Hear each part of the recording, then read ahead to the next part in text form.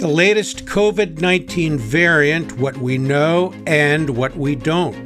The Supreme Court weighing a case that could undo Roe v. Wade, and the U.S. economy continues to crank out jobs. I'm Paul Brandis. You're listening to West Wing Reports. It's Friday, December 3rd. This COVID-19 pandemic just will not go away. This Omicron variant, it's now here in the U.S., and that's causing politicians and health officials to scramble to stay on top of it.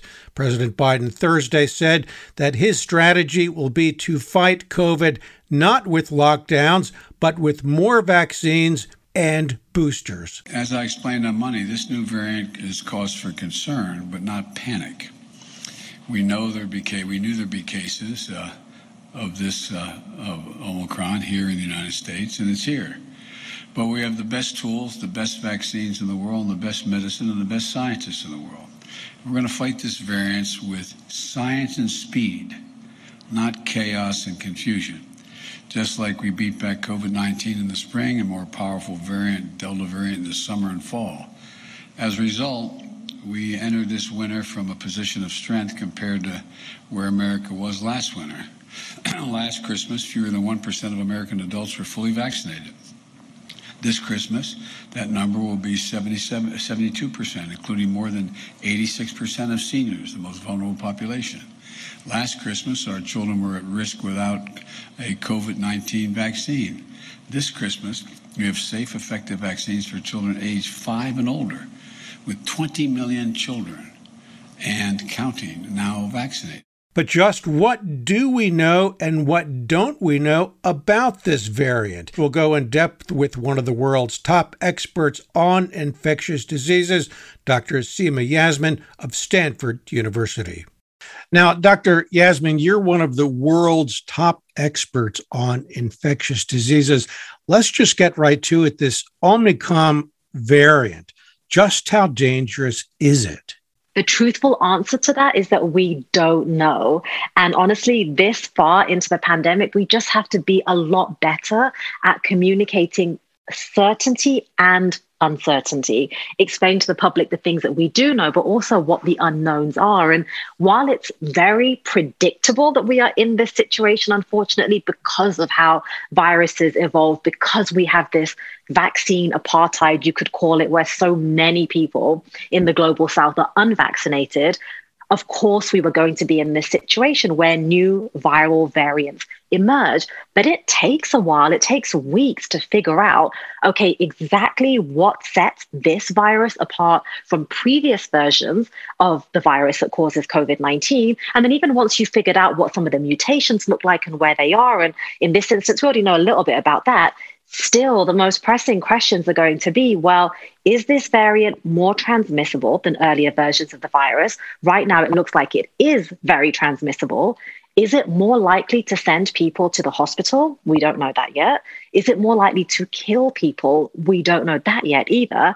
And also, what impact will this have on the vaccines that we are currently using? Could this newer version evade the immune response that current COVID vaccines offer us? And we don't have the answer to that just yet.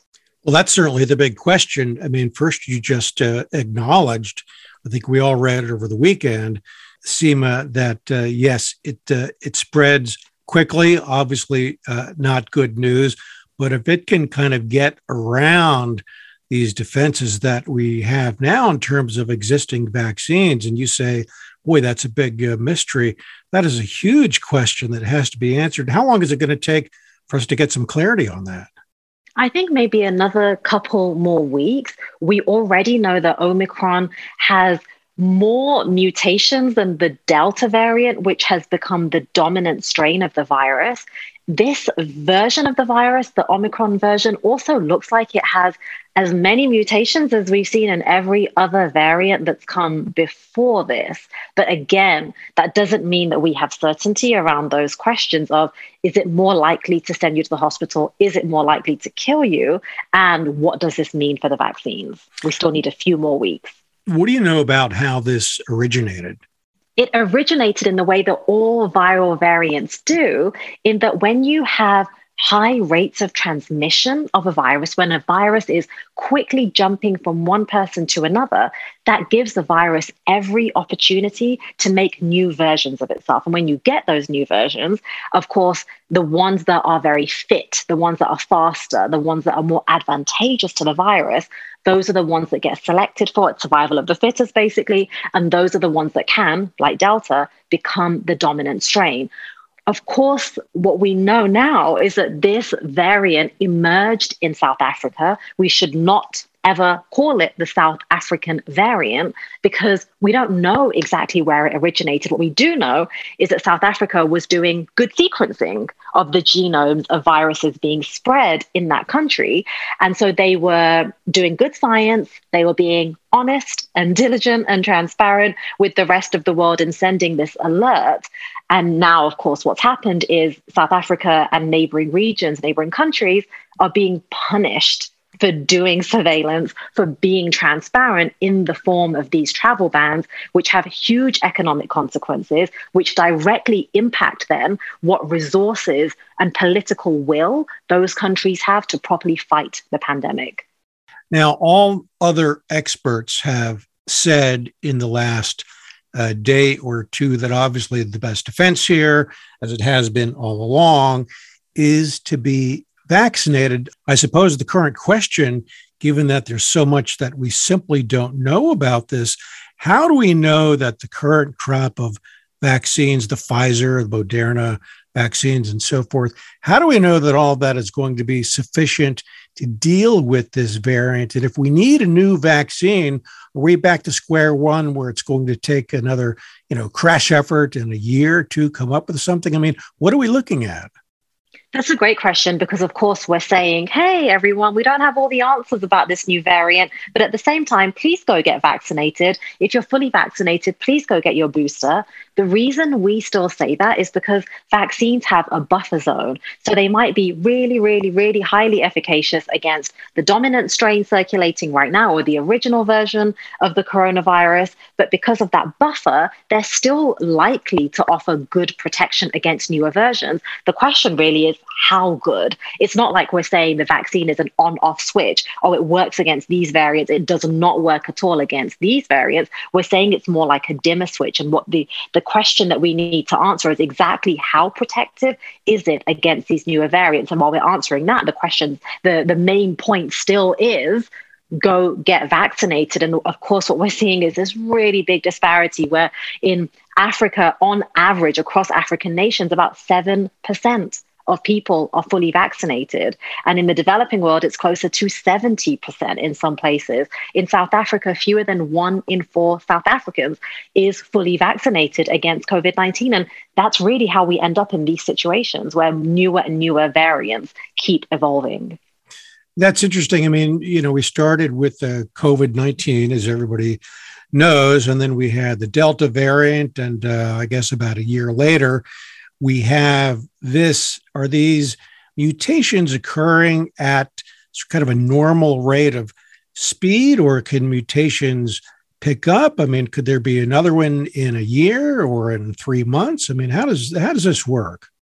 Different viruses evolve at different rates. People may be aware that HIV can become resistant to anti-HIV drugs quite quickly if you don't take those medicines properly. So it's a different threshold for different viruses. We've always known that in the case of these particular viruses, coronaviruses, of course, evolution can happen. In the last year, we've also gotten really good data about how much better coronaviruses, especially this one that causes COVID-19, can evolve to develop these newer versions inside the bodies of people who have weakened immune systems. And that's likely because those people with compromised or weakened immune systems tend to have longer infections. The viruses are living inside their body for longer, sometimes for upwards of 100 days. And so that's a significant factor here as well. And again, it comes back to, you mentioned vaccines earlier. It's not that we're saying just get vaccinated. There's nothing in isolation that's going to work here. It's like a suite of things that we need to do to fight this pandemic. And vaccines are a really central one of those things. But then there's also wearing a mask, hand hygiene, physical distancing. It's all of those things together that are going to give us a fighting chance against this. And on that front, this pandemic is nearly 2 years old now. There are still millions of Americans who simply refuse to get vaccinated. What is your message for them?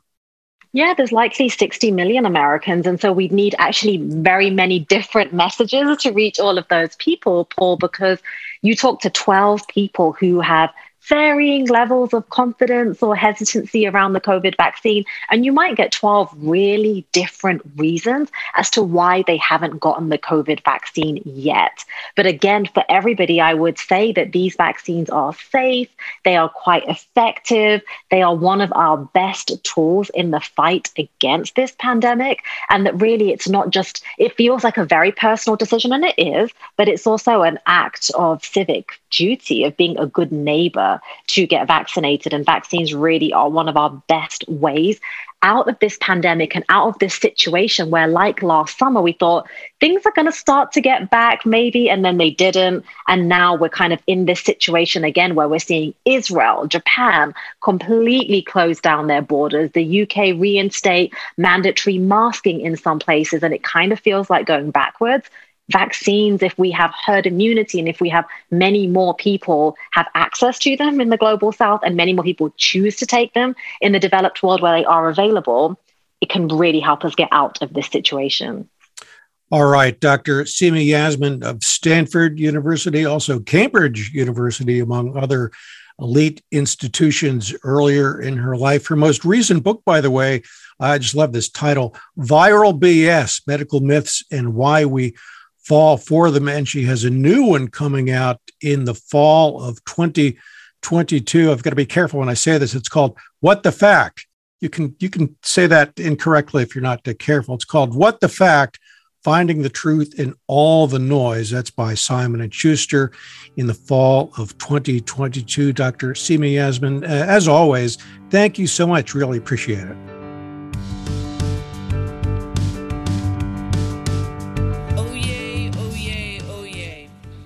All persons having business before the Honorable, the Supreme Court of the United States, are admonished to draw near and give their attention, for the court is now sitting. God save the United States and this honorable court. To Capitol Hill now, all eyes on the Supreme Court, which is hearing a case that could mean the end of Roe v. Wade, the landmark abortion rights case. Now, this is complicated, but the essence of the case is this. It centers on a Mississippi law that would ban almost all abortions after 15 weeks of pregnancy. Lower courts blocked the law, ruling that it violates Roe v. Wade, which dates to 1973. The lower courts also said it violates another key abortion rights case, Planned Parenthood versus Casey, which dates to 1992. Now, in that case, the court ruled that states cannot ban abortion before what's called fetal viability, the point at which a fetus can survive outside the womb. Right now, that's considered to be between 22 and 24 weeks of pregnancy. That's the background. Here's what happened in the Supreme Court this week. The court heard nearly 2 hours of arguments on the Mississippi law against the one banning abortions after just 15 weeks of pregnancy. The Mississippi Solicitor General, arguing for the ban after 15 weeks, says that Roe v. Wade, quote, haunts our country. But pro-choice groups say the right to an abortion is a woman's right and not for lawmakers to decide. One justice, Elena Kagan, said that the Supreme Court should be seen as being above politics, meaning that it cannot be, quote, a political institution that will go back and forth depending on what part of the public yells loudest, and preventing people from thinking that the court will go back and forth depending on changes to the court's membership. A ruling on the Mississippi law is expected in June. No matter what happens, it'll be a blockbuster. Meanwhile, what do polls show about this? Well, 3 out of 5 adults, 59%, say abortion should be legal in all or most cases. That's according to the Pew Forum. That number has held steady. It was 60% in 1995. A news story gets shared by a friend on social media, or you catch a tweet that really makes your blood boil. But how do you separate fact from fiction? That's the premise behind Disinformation, a 10-part series from Evergreen Podcasts and Emergent Risk International coming this fall. Tune into Disinformation wherever you get your podcasts, and remember, don't believe everything you read.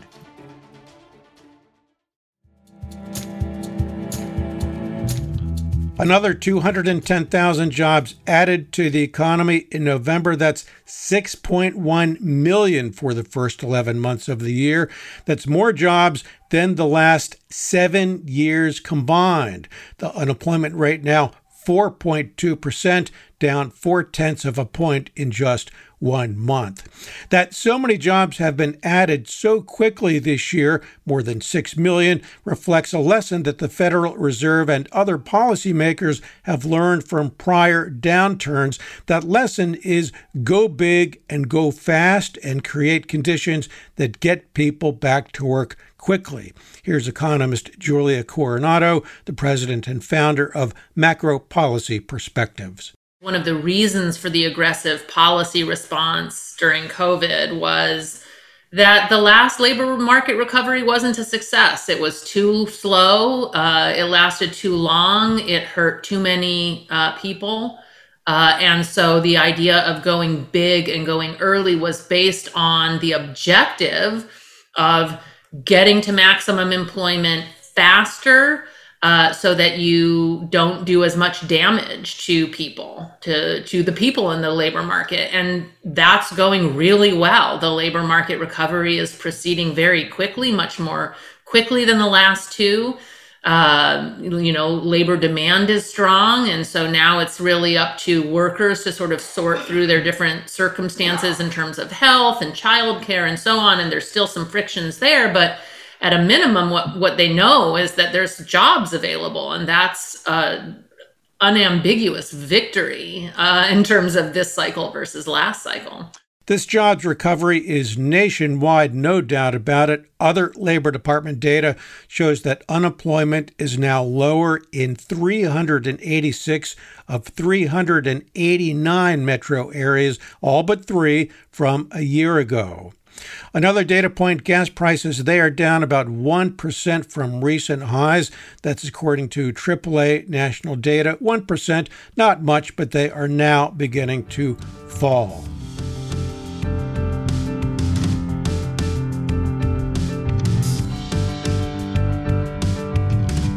Another reminder of the threat that our democracy faces. Recently, Minnesota Congresswoman Ilhan Omar, she's a Democrat, was verbally attacked by Colorado Republican Lauren Boebert. Boebert joked sort of about getting on an elevator with Omar and thought it was probably okay because Omar wasn't wearing a backpack, meaning she was not a suicide bomber. She later apologized, sort of, for that crack. Now, here's where it really gets nasty and dangerous. News coverage of this sort of thing often leads to the dregs in our society, and I believe it's objective and factual to use that term, to crawl out from under a rock and threaten Omar. She is always getting threats. She played one of them for us this week. Listen very carefully. We see you Muslims saying nigger bitch. We know what you're up to. You're all about taking over the country. Don't worry, there's plenty that will love the opportunity to take you off the face of this fucking earth. Come get it, bitch, you fucking Muslim piece of shit, you jihadist. We know what you are. You're a fucking traitor. You will not live much longer, bitch. I can almost guarantee you that. So here's my question. Why in this country do some people consider it acceptable to threaten others with death just because they happen to hold different opinions or because they're members of a different religion? It bears repeating that it is against the law to threaten a member of Congress with bodily harm, just as it's against the law to physically attack police officers during a storming of our Capitol. In a minute, I'll open up the West Wing Report's archives and take a look at what made history this week in the past. First, let's hear about another Evergreen podcast that I know you'll enjoy. I'm Allison Holland, host of the Kennedy Dynasty podcast. Equipped with a microphone and a long-term fascination of the Kennedy family, I am joined by an incredible cast of experts, friends, and guests to take you on a fun, relaxed, yet informative journey through history and pop culture. From book references to fashion to philanthropy to our modern expectations of the presidency itself, you'll see that there is so much more to Kennedy than just JFK or conspiracy theories. Join me for the Kennedy Dynasty podcast. Now let's take a look at what made history this week in the past. 1955, a young black woman in Montgomery, Alabama, was told to give up her seat on a bus so a white person could sit down. That woman, Rosa Parks was her name, was exhausted. She refused and was arrested. Thus began one of the key moments of the civil rights movement, the Montgomery bus boycott. Parks would write, "I had been pushed around all my life and felt at this moment that I couldn't take it anymore." She became a hero to millions of Americans. She was honored years later. It's a long way from the suffering that we endured in Alabama. But for some reason, I had the faith and I prayed that we would one day not have to be insulted, mistreated, and sometimes physically hurt and often killed because we just wanted to be free people. An act of Congress later labeled Rosa Parks the First Lady of the Civil Rights Movement. She passed in 2005.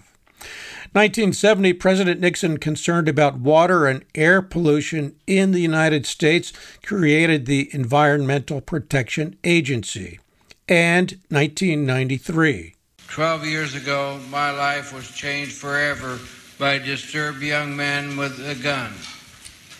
Until that time, I hadn't thought much about gun control or the need for gun control. Maybe if I had, I wouldn't be stuck with these damn wheels.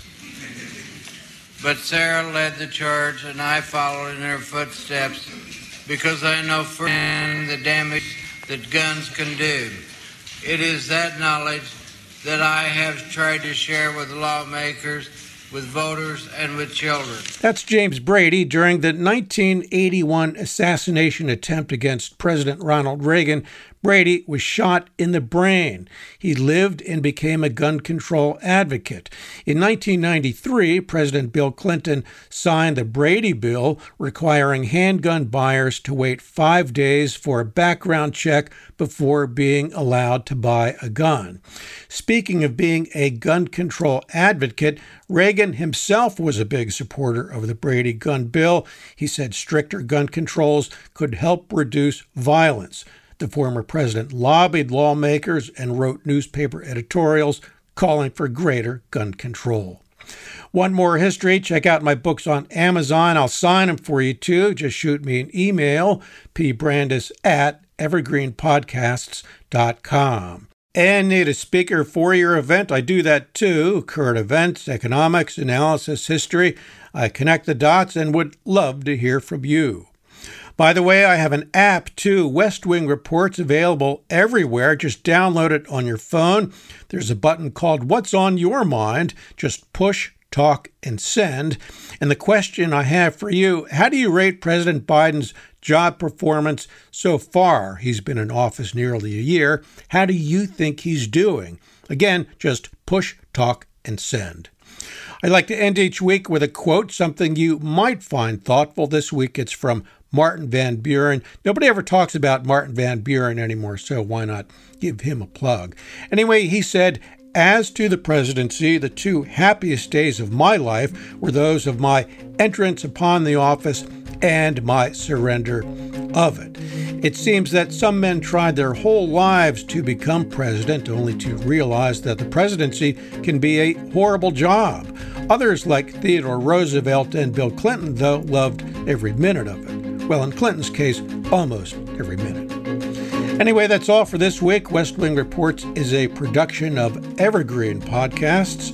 Our producer, sound designer, and engineer wearing 3 hats at once, Noah Fouts.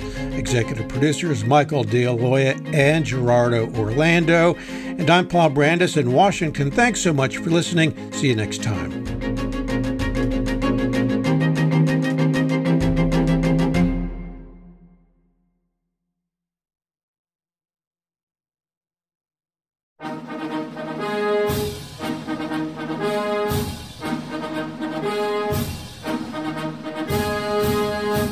We often hear about the individuals who took the oath of office to become the chief executive. But what about the other people who play a role in each administration, or the events that may not be as well known, but that contribute to the reshaping of the office of the American presidency? On the Presidencies of the United States, we explore each administration beyond just the person holding the highest elected office in order to better understand the history that brought us to the modern-day presidency. I hope you'll join me on this journey through the annals of presidential history. Presidencies can be found anywhere fine podcasts can be found, and is a proud member of the Evergreen Podcast Network.